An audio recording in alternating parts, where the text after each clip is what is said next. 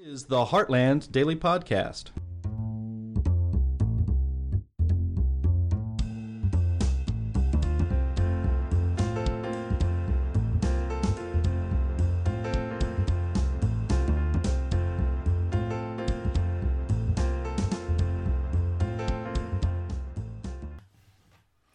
Hello, everyone, and welcome to the podcast. This is Anne Marie Schieber of Healthcare News. There are two pieces of legislation in California that are alarming in terms of healthcare. They're alarming because what happens in California has a way of spreading to other states and the federal government, so we really need to pay attention to what's going on there. The first is SB 107. Now, this bill is sitting on Governor Gavin Newsom's desk. It basically makes California a sanctuary state for minors to receive gender-altering medical procedures and cross-sex hormones, even against the wishes of one of the parents. Now, this is likely going to involve custodial disputes, and it appears to mean that, let's say the parents are divorced, and they're having a dispute about this treatment. If the one who favors the treatment brings the child to California, the parent in the other state will be locked out of this decision. But before we talk about that, I want to discuss AB 2098. Now, this bill is also headed to Governor Newsom. It expands the meaning of unprofessional conduct in California by physicians and surgeons to now include the dissemination of misinformation or disinformation related to COVID. And that's right out of the bill's language. Now, I brought back Dr. Marilyn Singleton to talk about these two bills. Dr. Singleton is a board-certified anesthesiologist, and she's also an attorney, and she's also from California, so she's been paying close attention to these bills. Welcome back. It's always so good to be here. Thank you for asking me. Well, this is, I wish we could talk about happier things. I mean, this is alarming stuff that's going on in California. And I bet you're glad that you have that law degree. I mean, who's going to define what misinformation about COVID is? Well, presumably, since it's the Board of Consumer Affairs, which houses the medical board, they will be the arbiters of what is disinformation or misinformation. Now, they've defined it in the law, but it's still vague, and disinformation has to have so-called malicious intent. But again, that's not fully described what that actually means. The worst is the misinformation in that they call it false information that is contradicted by scientific consensus. Now, medicine has never been driven by consensus, and there's examples going back to Ignaz Semmelweis, who said people should wash their hands before they go from patient to patient. He was vilified. He ended up in a mental institution. What do we recommend? Hand washing. I mean, there's so many things in medicine that people come up with. The treatment for peptic ulcers, they used to say, oh, it was spicy foods. It turned out it's a bacterium. And the fellows who figured it out, again, they were vilified. And then what happened? About 5 years later, they get the Nobel Prize in medicine. So how can you say that consensus at that moment is the only good medicine? Now, I mean, if you're a physician and you tell your patients one thing, let's say it's something about COVID, an opinion you have, could you lose your medical license if you kind of go against the grain? Am I overstating this? No, because unprofessional conduct, that's the term, is what could get you suspended or somehow disciplined, and the discipline can go all the way up to having you lose your license. Many times the discipline is making the doctor take some sort of course or, relearn something, and who knows if they'll start with that and make the person go to a course on COVID or something similar, or will they go straight to suspending the license? and you don't know because they're the ones in charge. And in any case, it's going to take valuable time away from a physician who should be spending his valuable time treating patients. What effect do you think this is going to have on healthcare in general in the state? I mean, will doctors now be pulling an Elon Musk and fleeing to Texas or whatever state respects their medical degree? I don't know. I think it will happen more in people's hearts and minds than in reality, just because it is so difficult to get a medical practice started, and especially if you're in private practice, to collect your patients. And frankly, if your patients love you, it's certainly not going to be a patient that tells the medical board, oh, they told me this. What would happen is, let's say, with regard to COVID, you wrote your patient a prescription for ivermectin. If you had some activist pharmacists, they might turn the doctor in. But this is the problem of laws and things like this. They upend someone's life, but the life is bigger than just the medical practice. They have kids, they have family. Are you going to uproot your kids and they're a senior in high school and say, oh, we're going to move? It's sad that these things aren't taken into account. But Anne Marie, they don't care. That's the bottom line. They don't care. Yeah.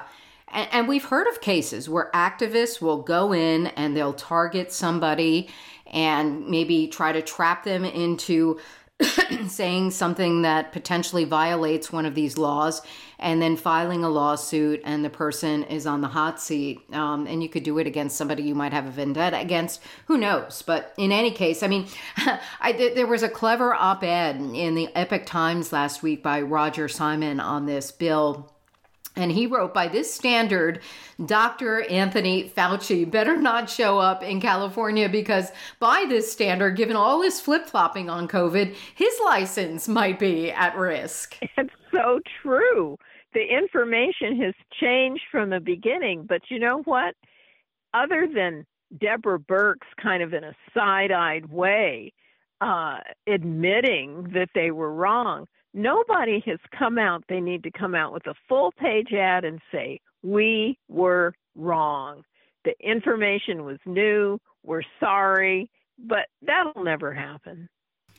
Yeah, and once again, you're dealing with a public health emergency. In the case of COVID, we didn't know at first what we were dealing with. We were getting information from a country we didn't necessarily trust. And so there was a lot of trial and error at the beginning. I mean, we had to have a difference of opinion to be able to get just the optimum kind of treatment. But again, science and medicine is always changing. There are always new opinions. Do you think that this could potentially stretch out into other areas of healthcare? Oh, absolutely. I think everything always has to start somewhere. And we just see this so often. You use the emergency as the opportunity to assert some sort of government control.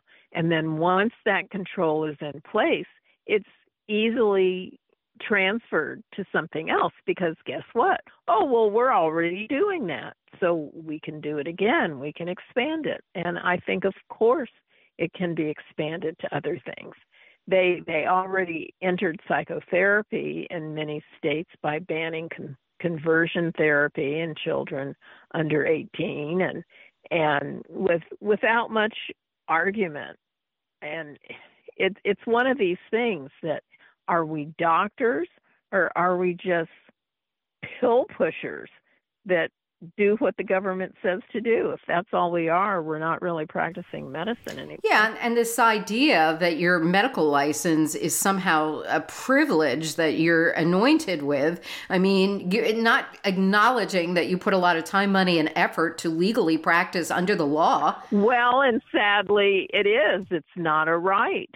It's a privilege, even though you've earned it. And one expects to be able to do what the licensing, if you read the law about licensing, it says we can practice medicine, and as long as you don't hurt patients. And this is what the sad part is, because this disinformation, they say it's malicious intent. That would be knowledge of harmful consequences. It's kind of interesting because there's plenty of drugs. Look at Vioxx. That turned out to be quite harmful. So are those doctors going to lose their license because they prescribe Vioxx? No. But, COVID seems to have earned this special place in medical heaven, and it needs to be kicked to hell. Bottom line, do you think Newsom is going to sign this? Is it going to become law? I do think so. For one reason, it was overwhelmingly passed in the legislature, and Newsom will likely sign it because when he had his famous French Laundry episode, when in the midst of COVID lockdowns, he went to a $425 a plate dinner at a fancy restaurant in Napa, and guess who his guests were? The California Medical Association lobbyists. And guess who wanted this law? California Medical Association. It represents very few doctors, just like the AMA. Well, that must have been a really good meal then. All right, let's talk about this transgender sanctuary state legislation, SB 107. What are your predictions of what could happen if this bill is signed again by the governor? Oh, this is really sad. Us worming our way into various custody disputes, because I can see what's going to happen with this. It's just like, remember the days when women could just accuse their husband of molesting the child and the husband was toast. There is no way he could prove he didn't do it because they had the kids coached to say it and lose custody of the children. This gender thing can become a new weapon as between the married couple. California should not be inserting themselves into this sort of thing. And the way they're doing it is kind of legalese, where normally you're supposed to give full faith and credit to some subpoenas, warrants, all this stuff from other states. And this law rescinds that California can just do what it wants to do. I don't understand what they're trying to do. I mean, basically, they're throwing out what are contracts between parents. And California is interceding and taking over. I mean, I can't imagine that this would not somehow be challenged in court, the constitutionality of this. Well, I think it should. And fortunately, there's enough advocates against so-called gender-affirming care. I call it mutilation in children, even in the transsexual community. Even one of the doctors who originated some of this surgery is against doing this in children. So there's enough opposition to it that some organization will challenge. Because one thing you have to remember, Anne-Marie, there's a lot of unconstitutional laws out there, and they just stay on the books because no one challenged it. I mean, there's tons of unconstitutional laws. And so I think this one will be. There's enough negative information now about this gender surgery and hormones and whatnot in youngsters. Now, we're not talking about adults. Adults can do whatever they want with their own body, but the youngsters, how can they make up their mind? You know, like somebody once said that if kids knew what they wanted, all of us would be princesses or cowboys. Oh, yeah. Isn't that the truth? And I mean, I think there was an attorney who spoke out against this bill and was actually in favor of doing it for her daughter, but then her daughter changed her mind within 2 years. And she was just really grateful that she didn't go ahead with these medical procedures, which are irreversible. And can cause a lot of damage. So, you could see where that might be going and how this could escalate. I'm just going to let my imagination run wild here. What happens if a minor has one parent and somehow gets wind of this, runs away to California? Could they become emancipated in California easily and then find some activist group who will pay for the treatments? Or, is that a possibility here that children might think of California as being a really huge safe haven for this? Well, presumably, if the child's emancipated, emancipated minors can get whatever they want. I mean, it would be the parent, the one parent that has custody of the child would have had to put out some sort of legal paperwork to get the child back. And it's an interesting question whether just because it's gender affirming care, that's all the child has to claim why they ran away to California. But imagine this. What if that's not what they really wanted? It becomes a new excuse. A kid can run away from home and say, well, I want a sex change.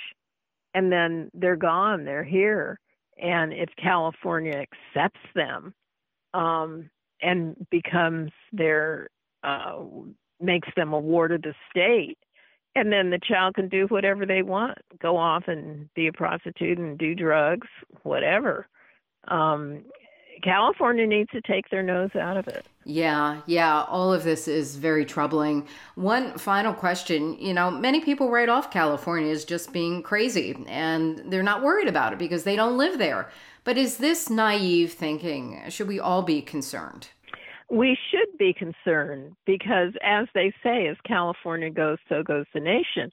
And people do laugh and say, oh, well, their stuff is crazy. But there's so many things. Look at what just happened in Virginia over car emissions. They actually had a law that said they would do with their green policy what California did. And the new governor apparently is changing this. So it's not it. I think you're right to think that what happens here does not stay here. And California is a big state. If it flies there, it can fly elsewhere. So all good points. Well, thank you so much again, Dr. Marilyn Singleton, for coming on the podcast. You're always so enjoyable to talk to, very educational, and you have a lot of insights, and we need to really pay attention to some of these arguments that you do bring up. Well, thank you, and we'll talk soon. And if you search the Heartland Daily podcast platform, you can find our other discussions with Dr. Marilyn Singleton. I would encourage you to do so because we've had some interesting chats. Thank you all for tuning in, and please share the link. Give us a thumbs up on your favorite podcast platform. It's just a terrific way to spread the free market message. I'll be back again next week with another topic in healthcare news. This is Anne Marie Schieber.